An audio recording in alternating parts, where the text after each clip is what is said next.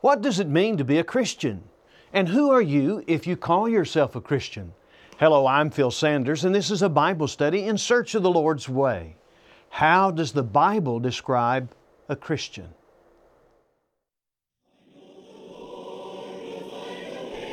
In all the hurry and hustle and confusion of modern living, the Lord has the way.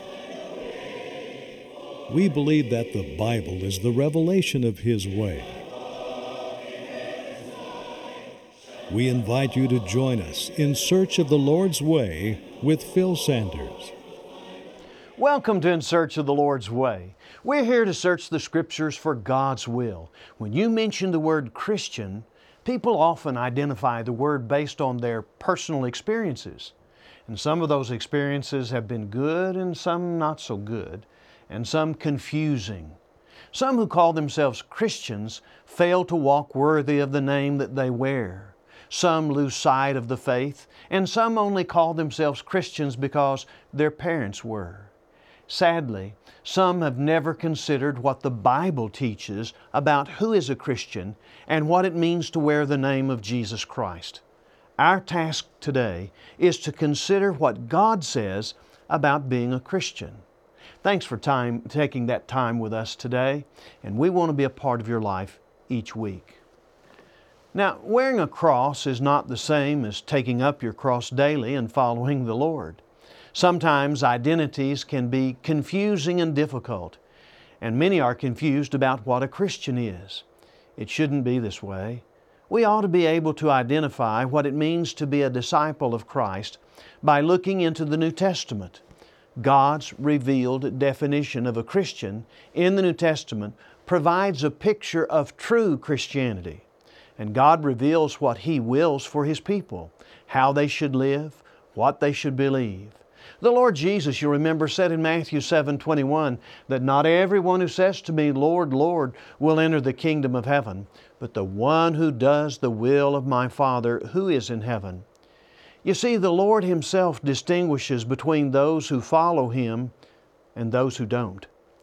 We need to take what God says seriously, since He alone is the judge of all people. He doesn't judge by opinion polls or by what the current culture thinks. His words will judge us on the last day.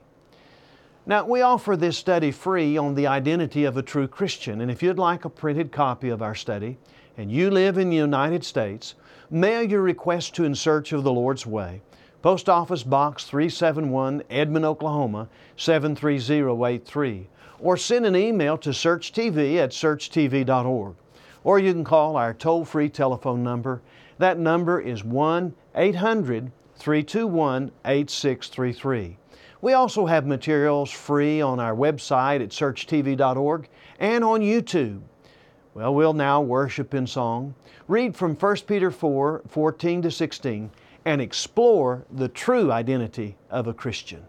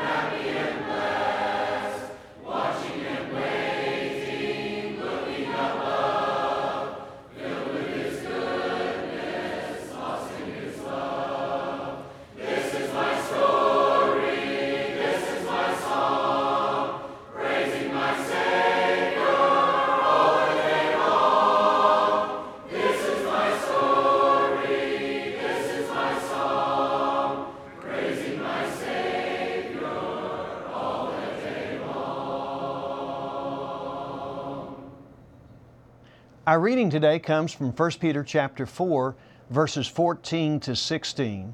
This was written at a time in which many of the people didn't understand Christianity and were very critical of it and reviled people who called themselves Christians.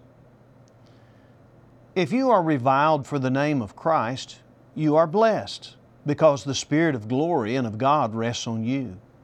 Make sure that none of you suffers as a murderer or thief or evildoer or a troublesome meddler. But if anyone suffers as a Christian, he's not to be ashamed, but is to glorify God in this name. Yes, the name of Christian glorifies God. Let's pray together. Father, we are thankful that we can wear the name of Your Son, that we can follow after Him and take up our crosses. We pray, Father, that You will bless us always as we strive to love You and to serve You. And may Your will be done on earth as it is in heaven. In Jesus' name, amen.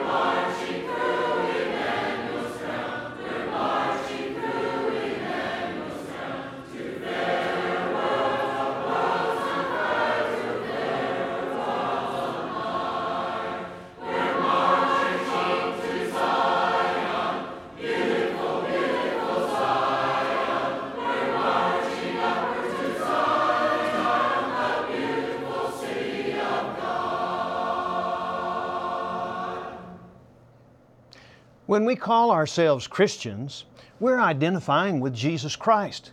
When we wear a cross, or maybe we have one of those fish symbols that say Ichthus, that is Jesus Christ, God's Son and Savior, or maybe we put Christian stickers on our cars, we're claiming a relationship with Jesus Christ and naming His name.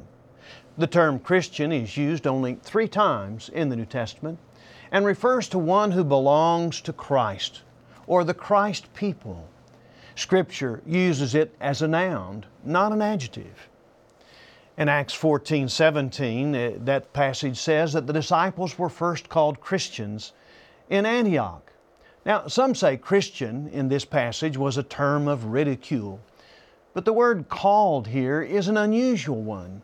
It's only used to speak of what God names or calls. Isaiah 62 and verse 2 says, "And the nations will see your righteousness, and all the kings your glory, and you will be called by a new name, which the mouth of the Lord will designate." Well, this prophecy speaks of the coming Messiah and His kingdom, the church that wears His name.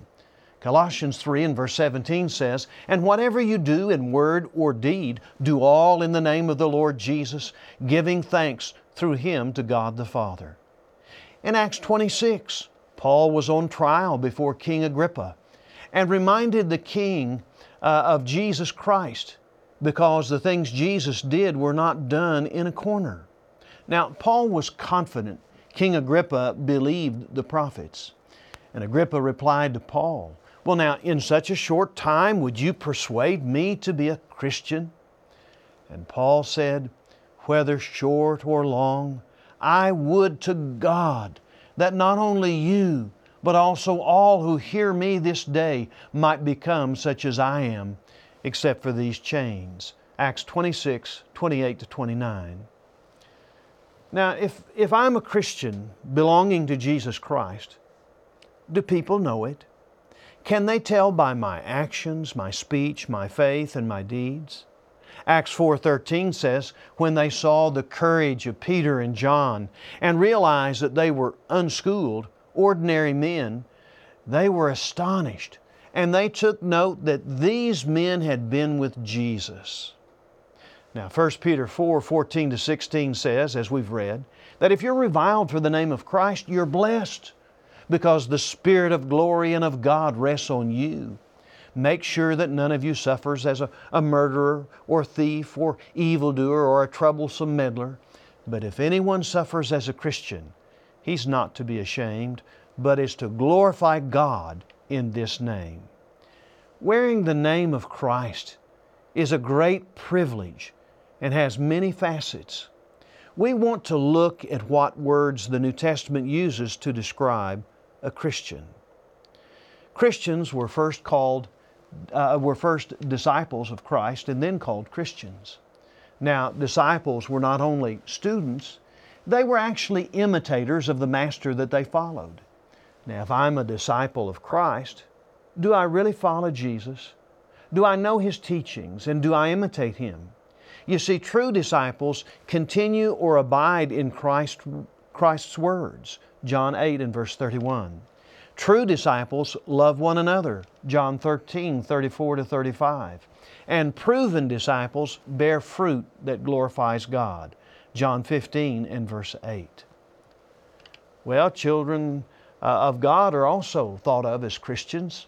John 1, 12 to 13 says, "But to all who did receive Him," that is Jesus, "who believed in His name, He gave the right to become children of God, who were born not of blood, nor of the will of the flesh, nor of the will of man, but of God." Now, if I, as a Christian, am a child of God, it's because God determined that, not my feelings or assumptions. Now, we can read in Scripture who is a child of God. Galatians 3, 26 to 27 says, "For in Christ Jesus you are all sons of God through faith. For as many of you as were baptized into Christ have put on Christ."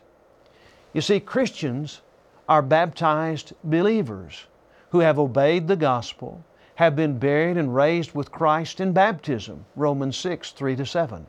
And if I'm a child of God, do people know that I fear God? 1 Peter 1:17 says, "And if you address as Father the one who impartially judges according to each man's work, conduct yourselves in fear during the time of your stay upon earth."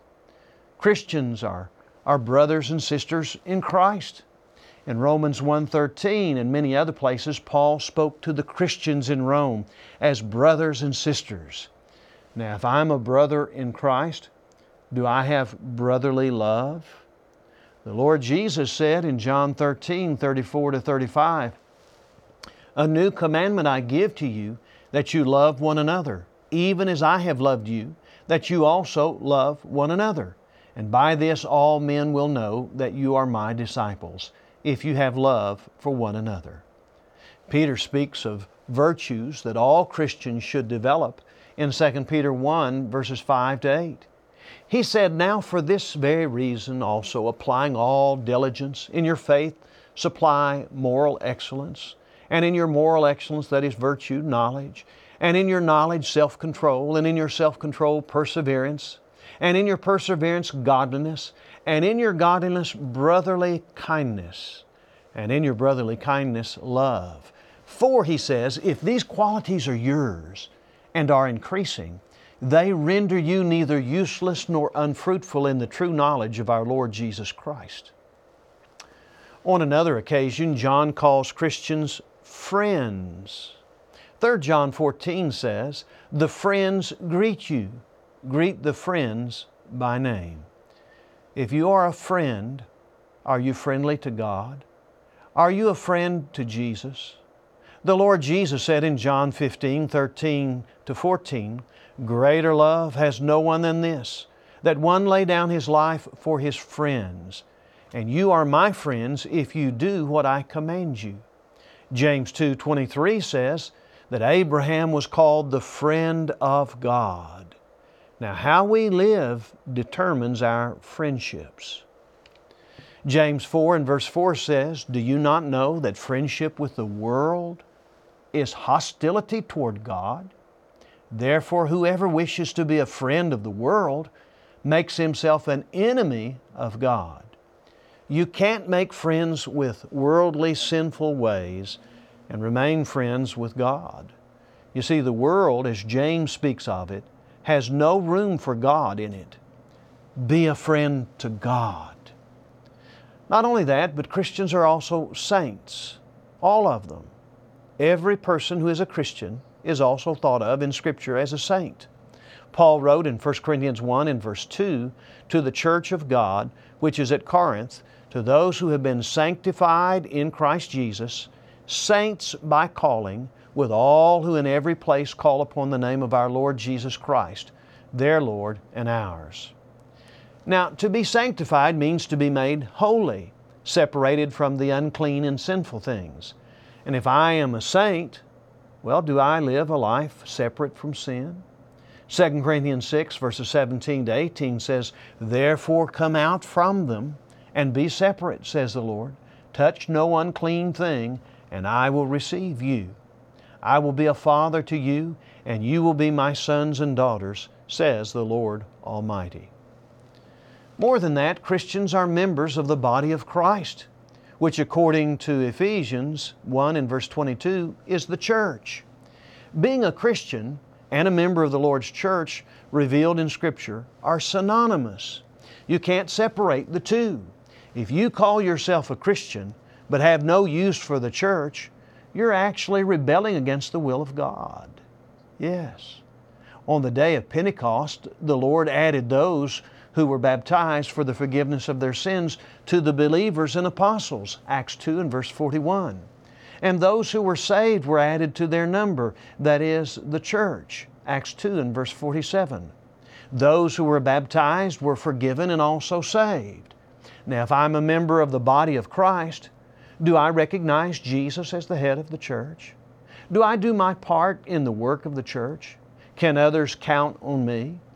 Ephesians 4 verses 15 and 16 says, but speaking the truth in love, we are to grow up in all aspects into Him who is the head, even Christ, from whom the whole body being fitted and held together by what every joint supplies, according to the proper working of each individual part. And this causes the growth of the body for the building up of itself in love.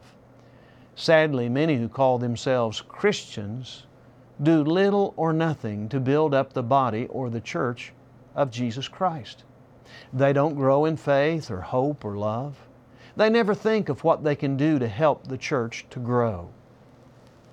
More than that, Christians are citizens of the kingdom of God. Ephesians 2, 19 to 22 spoke of the pagans in Ephesus who became Christians. And Paul said, so then you're no longer strangers and aliens, but you're fellow citizens with the saints, and you are of God's household, having been built on the foundation of the apostles and prophets, Christ Jesus Himself being the cornerstone, in whom the whole building, being fitted together, is growing into a holy temple in the Lord, in whom you also are being built together into a dwelling of God in the Spirit. I tell you, there's no greater blessing and no higher calling than to be a citizen in the kingdom of God. Now, if I'm a citizen, do I obey the laws of the kingdom of God? That is, the laws in Scripture for the church? Now, more than that, Christians are heirs of God. Romans 8 verses 16 to 17 says that the Spirit Himself testifies or bears witness with our spirit that we are children of God, and if children, heirs also, heirs of God, and fellow heirs with Christ, if indeed we suffer with Him, so that we may also be glorified with Him. 1 Peter 1, 3 to 4 reminds us, blessed be the God and Father of our Lord Jesus Christ, And according to His great mercy, He's caused us to be born again to a living hope through the resurrection of Jesus Christ from the dead, to an inheritance that is imperishable, undefiled, and unfading, kept in heaven for you. Christians who remain faithful to the Lord have an inheritance reserved in heaven for them. And nothing could be grander than knowing that we can live with the Lord Jesus forever and ever. Philippians 3 verses 20 and 21 says, "For our citizenship is in heaven, from which also we eagerly wait for a Savior, the Lord Jesus Christ, who will transform the body of our humble state into conformity with the body of His glory, by the exertion of the power that He has, even to subject all things to Himself." One day Jesus Christ will come for His people. And according to 1 Corinthians 15, He'll change their earthly bodies into bodies that are fit for heaven, bodies that are imperishable and immortal. They will be glorified spiritual bodies. And if I'm an heir of heaven, a fellow heir with Christ, do I live with eternity in mind and in heart? Do I long to be with the Lord in heaven? 2 Peter 3, 10-14 says, "But the day of the Lord will come like a thief, in which the heavens will pass away with a roar, and the elements will be destroyed with intense heat, and the earth and its works will be burned up. Since all these things are to be destroyed in this way, what sort of people ought you to be in holy conduct and godliness, looking for and hastening the coming of the day of God, because of which the heavens will be destroyed by burning, and the elements will melt with intense heat? But according to His promise, we're looking for new heavens and a new earth in which righteousness dwells. Therefore, beloved, since you look for these things, be diligent to be found by Him in peace, spotless and blameless." Oh, it's not enough to call yourself a Christian. You must also follow Christ with your thoughts, your speech, and your life. You must believe what He teaches and walk in His steps. Faithful Christians live their faith, worship with a local church, give of themselves, pray, love people, help the hurting, and share their faith. Faithful Christians spend much time studying the Word of God so that they will not be fooled by deceptions and half-truths. Colossians 1:10 urges us to walk in a manner worthy of the Lord, to please Him in all respects. Will God count you worthy of your calling? Let's pray together. Heavenly Father, help us to serve You from a full heart, to live for You and for Your cause, to love You and to love others. This is our prayer in the name of Jesus. Amen.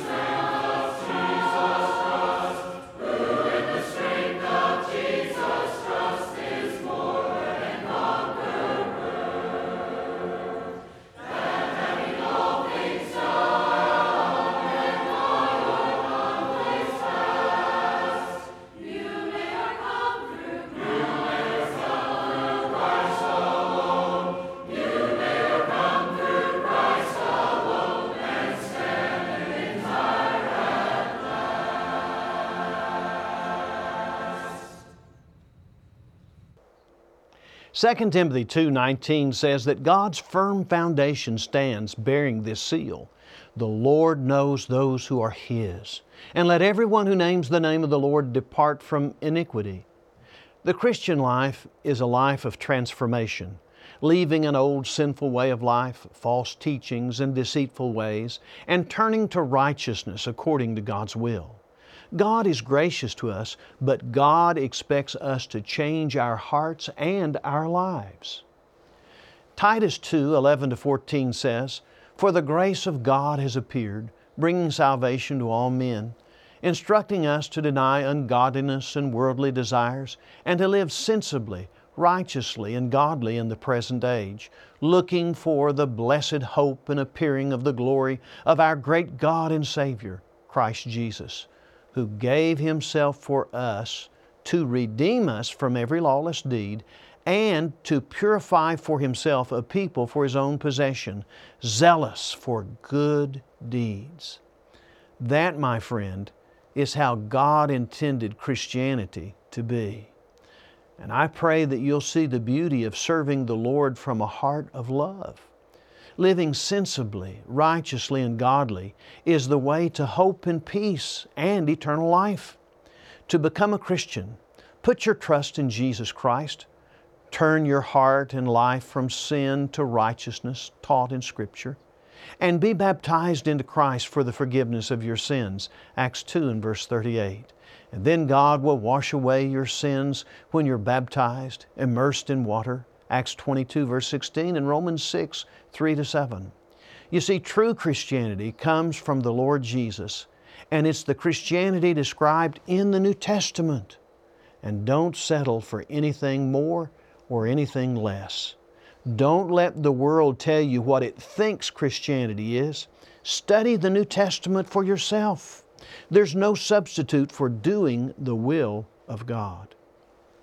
Well, we hope that today's study about the identity of a true Christian has been a blessing. If you live in the United States and want a free printed copy of this message, mail your request to In Search of the Lord's Way, Post Office Box 371, Edmond, Oklahoma 73083, or send an email to searchtv@searchtv.org. Or you can call the Search office toll-free at 1-800-321-8633. There's also a schedule of our programs and a map with the location of churches in your area at searchtv.org. You can watch Search anytime on YouTube. Subscribe to our channel, Search TV Ministry, and be sure to like the programs you watch. This helps us spread the program. We also offer free Bible correspondence courses. Now, don't worry, we're not asking for money. We're here to help you draw close to God. Focus your heart on God by worshiping at church. Everybody needs a church family, and there's probably a Church of Christ near you. And if you're looking for a healthy biblical church home, we'll gladly help you find one. We'll be back next week, Lord willing. So keep searching God's Word with us and tell a friend about this program. God bless you, and we love you from all of us at In Search of the Lord's Way.